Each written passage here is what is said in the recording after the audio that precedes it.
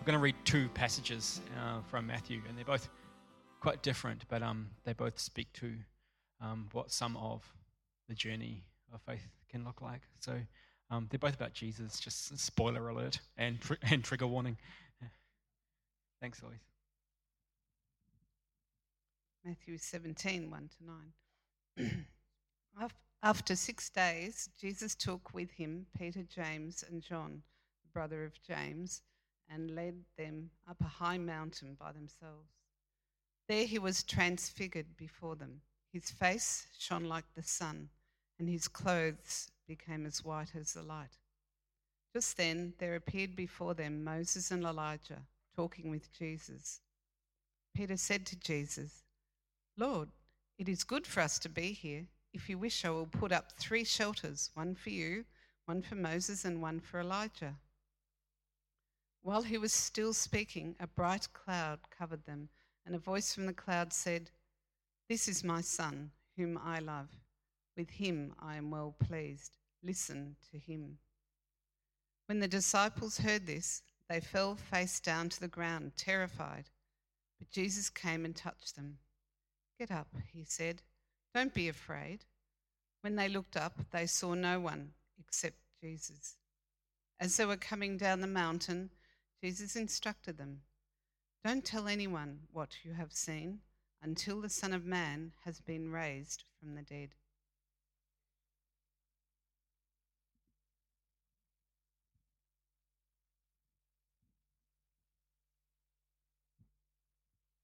Matthew 27, 38 to 46.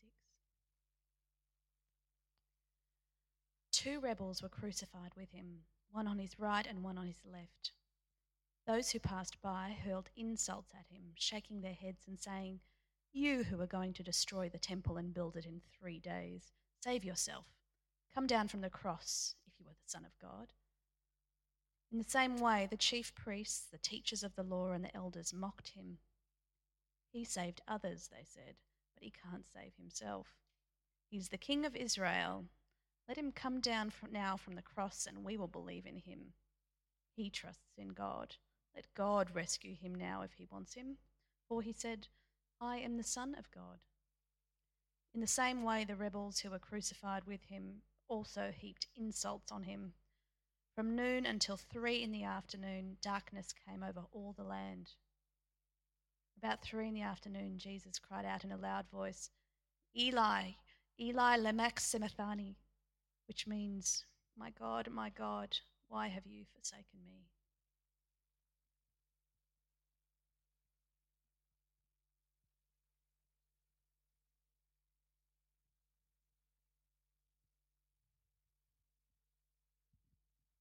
Thank you.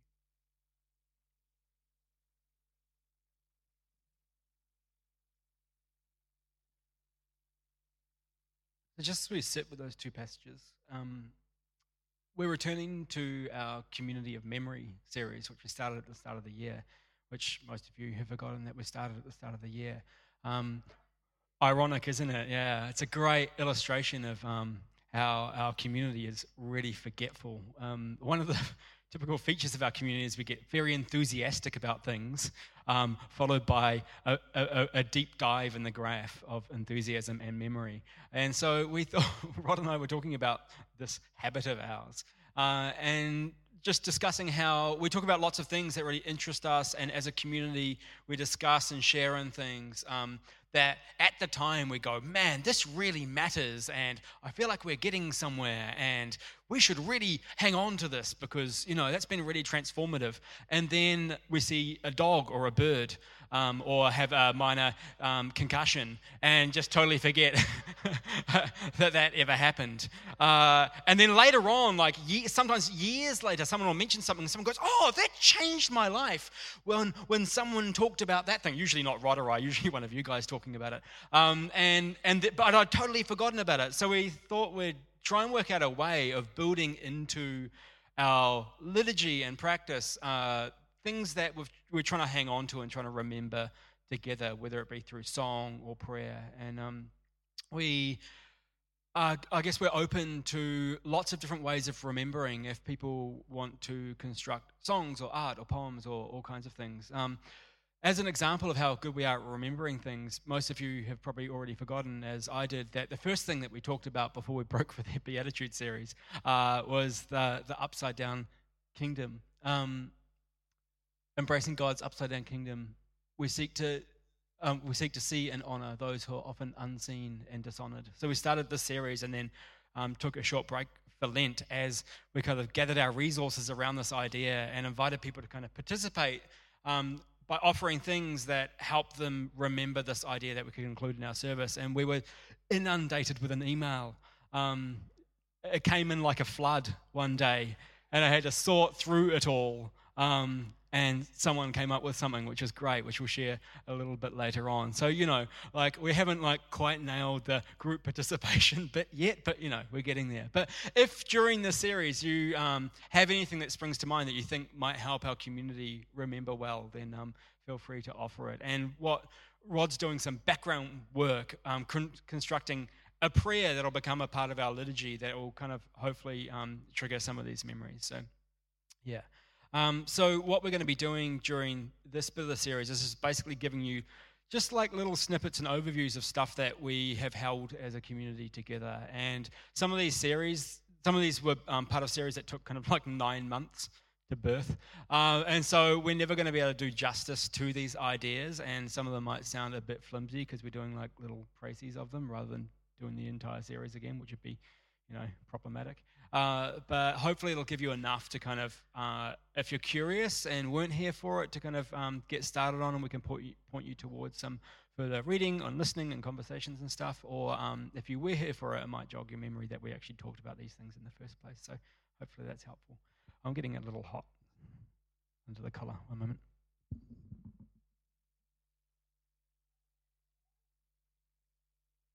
It's always a win when you can take your jumper off without your nipples showing. That's my measure of success. Depending on the context, of course.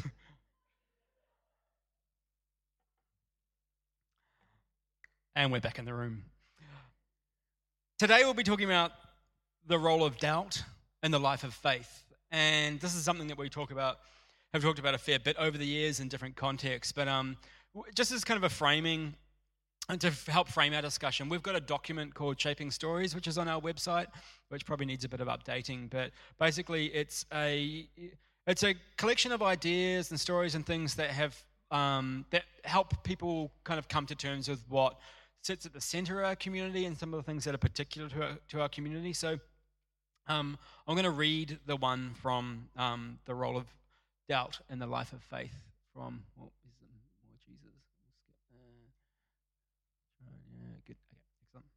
So I'm just going to read this as a bit of a synopsis, and then we'll talk a bit from there.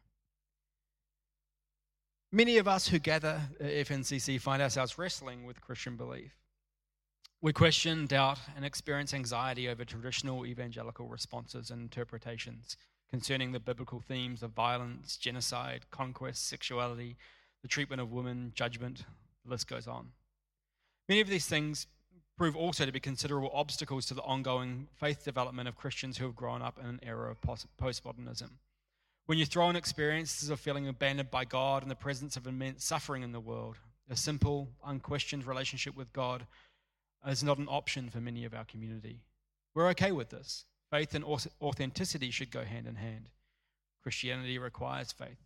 However, sadly, faith has at times been reduced to dogmatic certainty about a concrete set of beliefs, rather than describing a particular kind of relationship. For us, faith is not the same thing as certainty. It is perhaps a little more like deep trust, learning what to hold on to and what to let go of, discerning who it is we hold on to, and following truth wherever it takes us is a process. Life asks questions of our faith, of our relationship with God, of our most sacredly held beliefs. Excuse the flimsy metaphor, but we're inclined to see mature and robust beliefs to be like soccer balls. They've been kicked around a bit and are able to hold their shape. Beliefs that must be treated like Ming vases in case they shatter, or violently explode like landmines when interfered with, have proven themselves to be immature and poorly formed. We acknowledge that both particular beliefs and our trust in God itself will be tested throughout our lives. Our quest for an authentic faith will ask us to ask questions of that faith. got to rewrite that sentence. And we feel like God is big enough to handle this. We hope and pray that in this process, what is most real, most true, and most beautiful will endure. For many of us, doubt is not the enemy of faith. We're called to faithfulness, not certainty. But nor is doubt a goal. Cynicism and angst can be cathartic, as many of us found out in our teens. But without hope, they are destructive. We need more than doubt. Doubt isn't something we seek out, but we've found that doubt finds us all on its own. Today I want to briefly discuss why this matters so much to us as a community.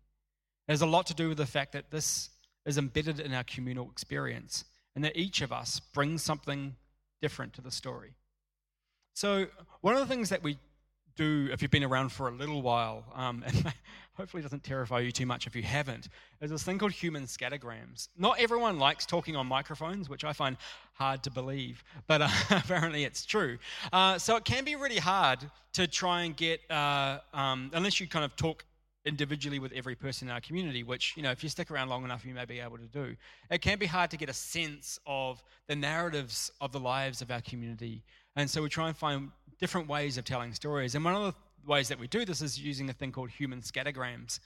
Human scattergrams are essentially standing in different places in the room to kind of signify where you might be currently at with something.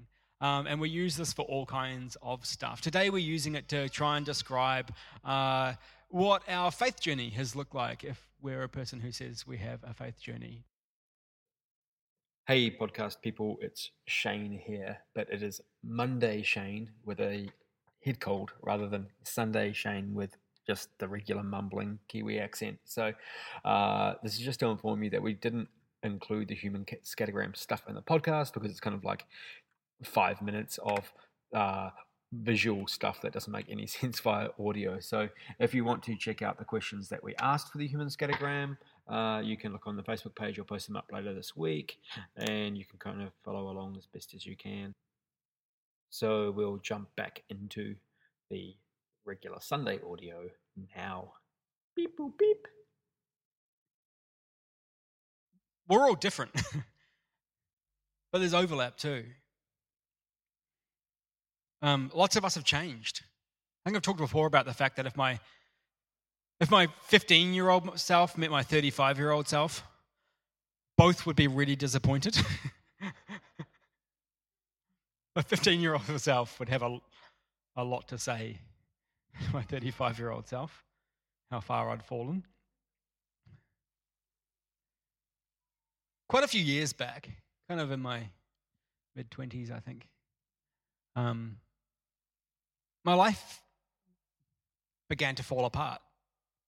I've told bits of the story in the past, and again, we're doing synopsises, so we don't have time for the entire thing today. But my quite good world began to break down. I had a relationship that was excruciating, that despite my best efforts and despite feeling like I was really good at this, couldn't fix. I was burning out big time. I was caring for and carrying probably way too many people without enough nourishment going in. I was working with a bunch of people bunch of young people who challenged my entire worldview. I had a really clear idea of how the world worked, which this group of kids ruptured in me, and I couldn't see how the message that I had was going to be of any help to them, which is hard when you've got the message that's going to change the world. It's very disappointing. I remember for the first time ever, my level of suffering and pain was larger than my capacity to metabolize it. I'm excellent at suppression. And even a juggernaut of suppression like me eventually can get overrun. And the real problem was that my beliefs and my relationship with God and my life experience was really deeply connected. And when one fell apart, they all threatened to fall apart. I had a worldview where if I did the right things and believed the right things and felt close to God, then everything would work out fine. But when things don't work out fine, you start to question that whole narrative. Everything did not work out fine. Quite the opposite. And the worse things got, the more I felt abandoned by God, the more my really cleverly pieced together and very robust set of beliefs about the way the world worked and the way life worked out began to fall apart. And when they're all interconnected in a particular way, if one thing falls apart, the whole thing threatens to fall apart. And next minute, you stop believing that good people go to hell. And, that's terrible. That was a joke. I do remember, however, thinking at the time, going, how will I know when I've gone too far? And it had something to do with hell and homosexuality, being the two primary markers of orthodoxy, of course.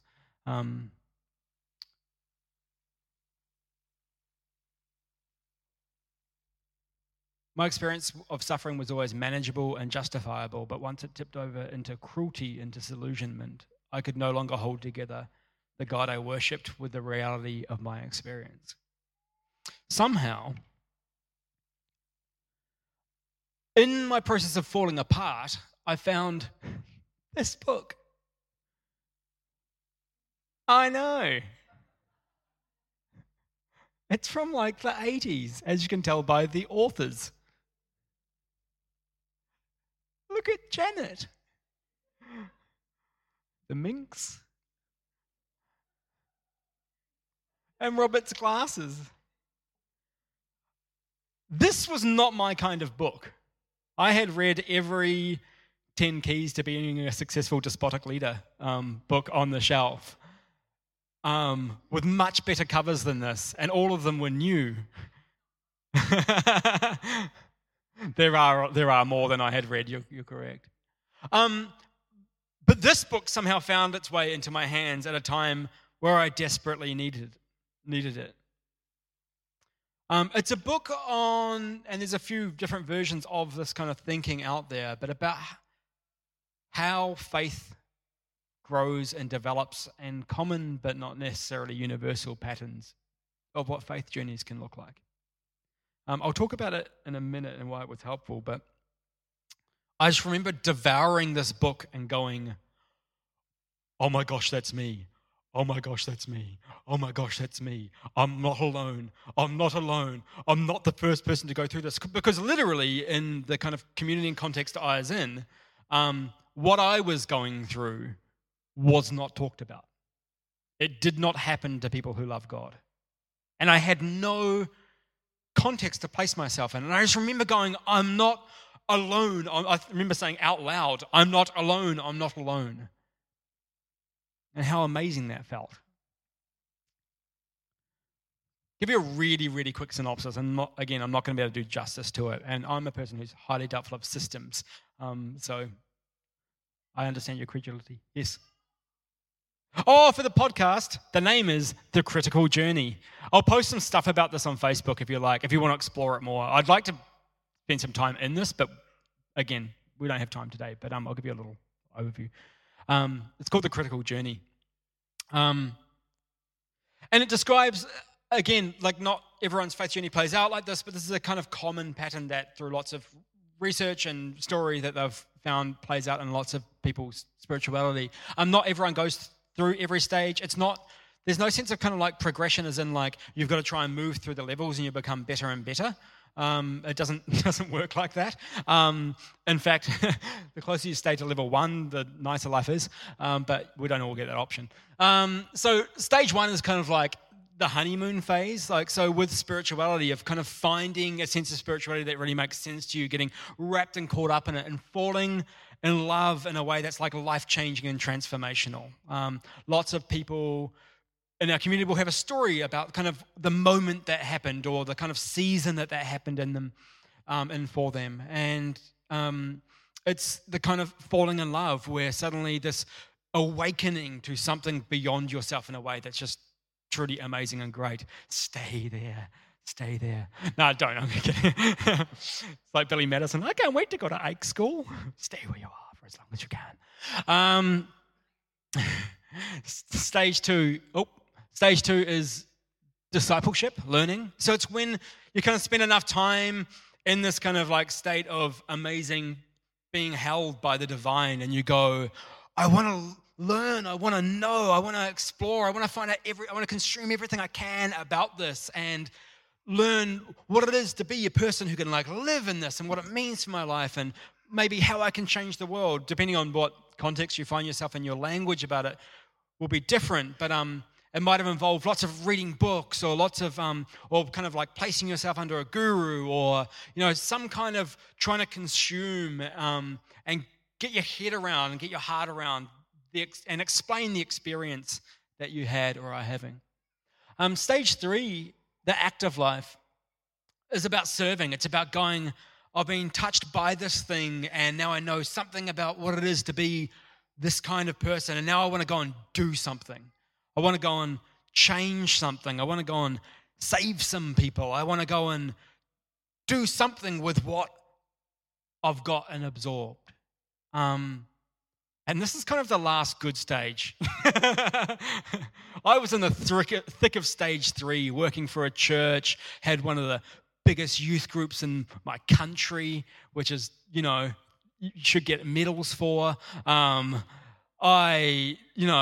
was winning at doing stuff. I was working 6 nights a week, which just shows how passionate you are, and that you're a martyr, which is kind of like Jesus as well, so that's good. My body was suffering, I was losing teeth because I wasn't going to the dentist because I was working too hard, which again is just like, there'll be teeth in heaven, so I'm going to have more teeth than any of you, like a shark, laid back. I was killing stage 3. Then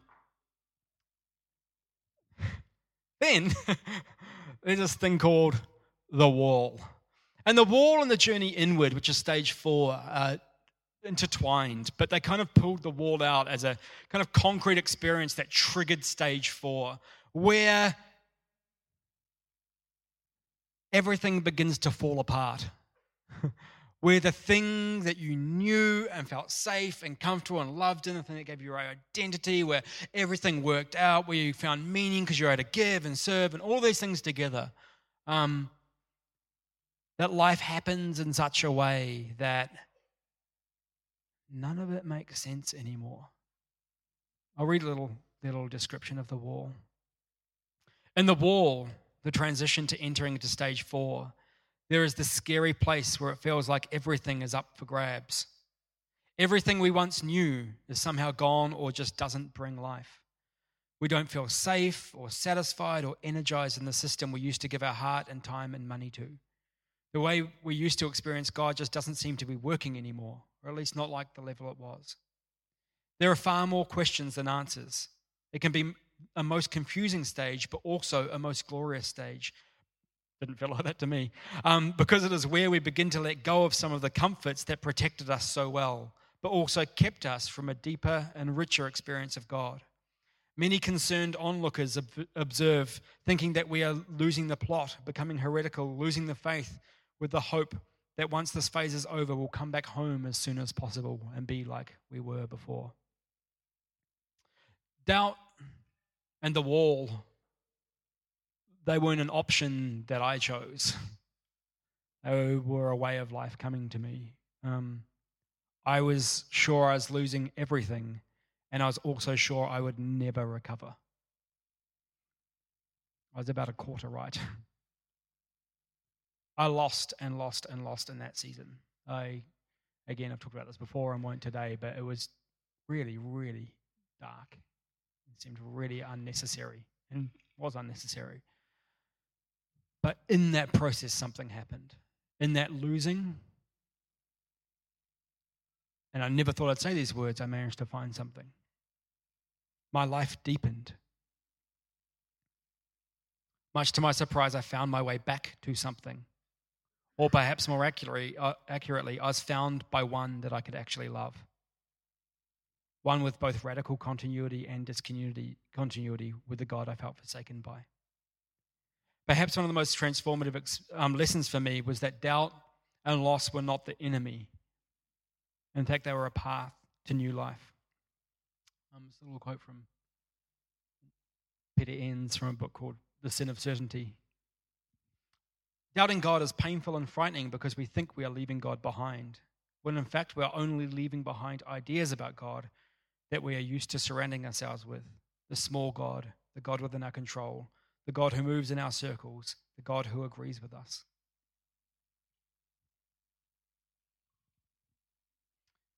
This is what Christian tradition calls the Paschal mystery. Jesus said, "Very truly I tell to you, unless a kernel of wheat falls to the ground and dies, it remains a single seed. But if it dies, it produces many seeds." Death gives the possibility of resurrection. Don't ever choose death. But if it comes to find you, there's a potential for something on the other side.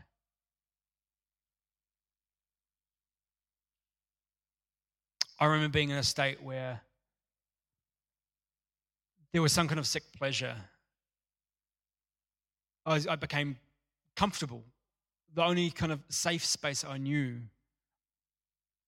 was doubt and despair. I didn't like them, but at least I knew they could be trusted. But slowly I also learned that being untethered couldn't be a permanent state. This process freed me from unhealthy forms of spirituality, but it didn't nourish me. I needed new life after the rest had been burned away. And it was in part this community here that gave me space to find new life. Again, which I never thought would happen. Because this is such a common experience in our community, we are marked by it. And we try and keep making space for it. Different ones of us are at different places of this journey. Different ones of us, as we illustrated earlier, have different relationships to what spirituality looks like. We don't see it as our role to tell you that what you're experiencing isn't legitimate and that we know it'll all work out. Because we don't know that. We can't tell you with certainty that God is real or good or faithful. But what we can do, for those of us who are experiencing something, can keep telling our stories of God's reality and goodness and faithfulness, which again, don't make them true. It could also be, brainwashing. But for us, there's something that resonates in that experience. And we need to keep telling our stories because of those of us who are in great places need to keep remembering what life is like for those who aren't. And those of us who aren't in great places potentially need the possibility and hope that comes with someone who's walked through the other side of this. We are here to annoy and irritate each other. I hated it when someone sang a song about the goodness of God when I was in my dark place. I edited out songs that were being sung in church until I barely had anything to sing, and it really annoyed me. But I also needed to remember that potentially there's something on the other side. And when I'm in a good place and someone talks about how it's all bullcrap and that God isn't actually there for them, it annoys me now too. But I need that as well because they're all part of the experience. We want to be a community of the Paschal mystery where we lose things and find them again. Where suffering and death, despite never being something we seek out, have the possibility of bringing resurrection and life. That on the other side of loss is hope. And that is why we're a community of hope. Not of promises and triumphalism, but of really deeply good possibilities. Rod wrote a little synopsis of this entire thing, which I could have saved myself a lot of time if I just read this instead, which is often the case. We believe in a God who often calls us to doubt so that faith may take new forms. And that's what we hope to be a community of. So we'll try and remember that together. I hope today annoyed you. It annoyed me. I hope that we keep annoying each other with our stories and experiences. Some of you are great at it. You really are. But I hope we keep annoying each other with hope and loss. That we would never become siloed into one space, but that would be brave in the face of both things, and that God might find us in the midst of that. For those of you today who are in the depths of anger and despair or numb nothingness, we see you and we hear you. And please don't let our positivity annoy you out of the building. And for those of you who are in an experience of life and goodness, or have never faced this kind of despair, we hear you and see you and we need you. You bring great gifts, and hopefully together we're stronger and there is the possibility of life bursting forth. So we're going to eat and drink together, communion. Our practice is together around the table, which is in the middle there. We nearly ran out of juice, so we've short poured you and watered it down. So just pretend you're at a nightclub at 2 a.m, because that's what they're doing to you. Except we're not overcharging you, so that's something.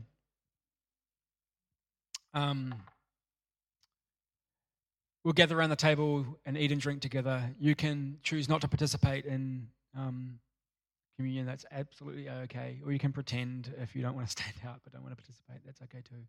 But for those of you who this means something for, we consider the body of Christ. And we are the body of Christ. And we consider each other as we stand in this space. So as you take a bit of cracker and a bit of juice, we're going to wait for each other and then eat and drink together at the end. But I want you to think about where you sit at the moment and how you sit. And I want you to think about the people who surround you and say a prayer for them in that space as well. Let's gather around the table if you choose to participate today.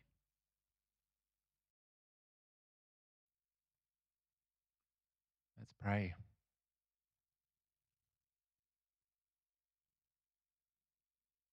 Loving God, nothing really springs to mind to say to you, so I'm just going to stand here and think about all of these people, what they mean to me, the gift that they have all been to me in so many different ways. And I pray that words are coming. I pray that may continue, that we may continue to be the bits of grit in our oysters to make pearls. Oh, terrible analogy. Sorry, Lord. But pearls are nice, like a twin set.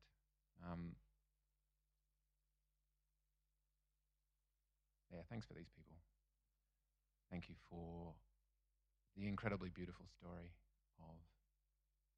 of Jesus, and how, despite how absurd it sometimes feels to base your entire life on a dead, homeless first century Jew, there are times also when our bodies sing with resonance to his life and words. So help us as we swing from one to the other together. Help us not to collide too much with each other. And we pray this in Jesus' name, because he's probably the only one that can understand what I just said. Amen.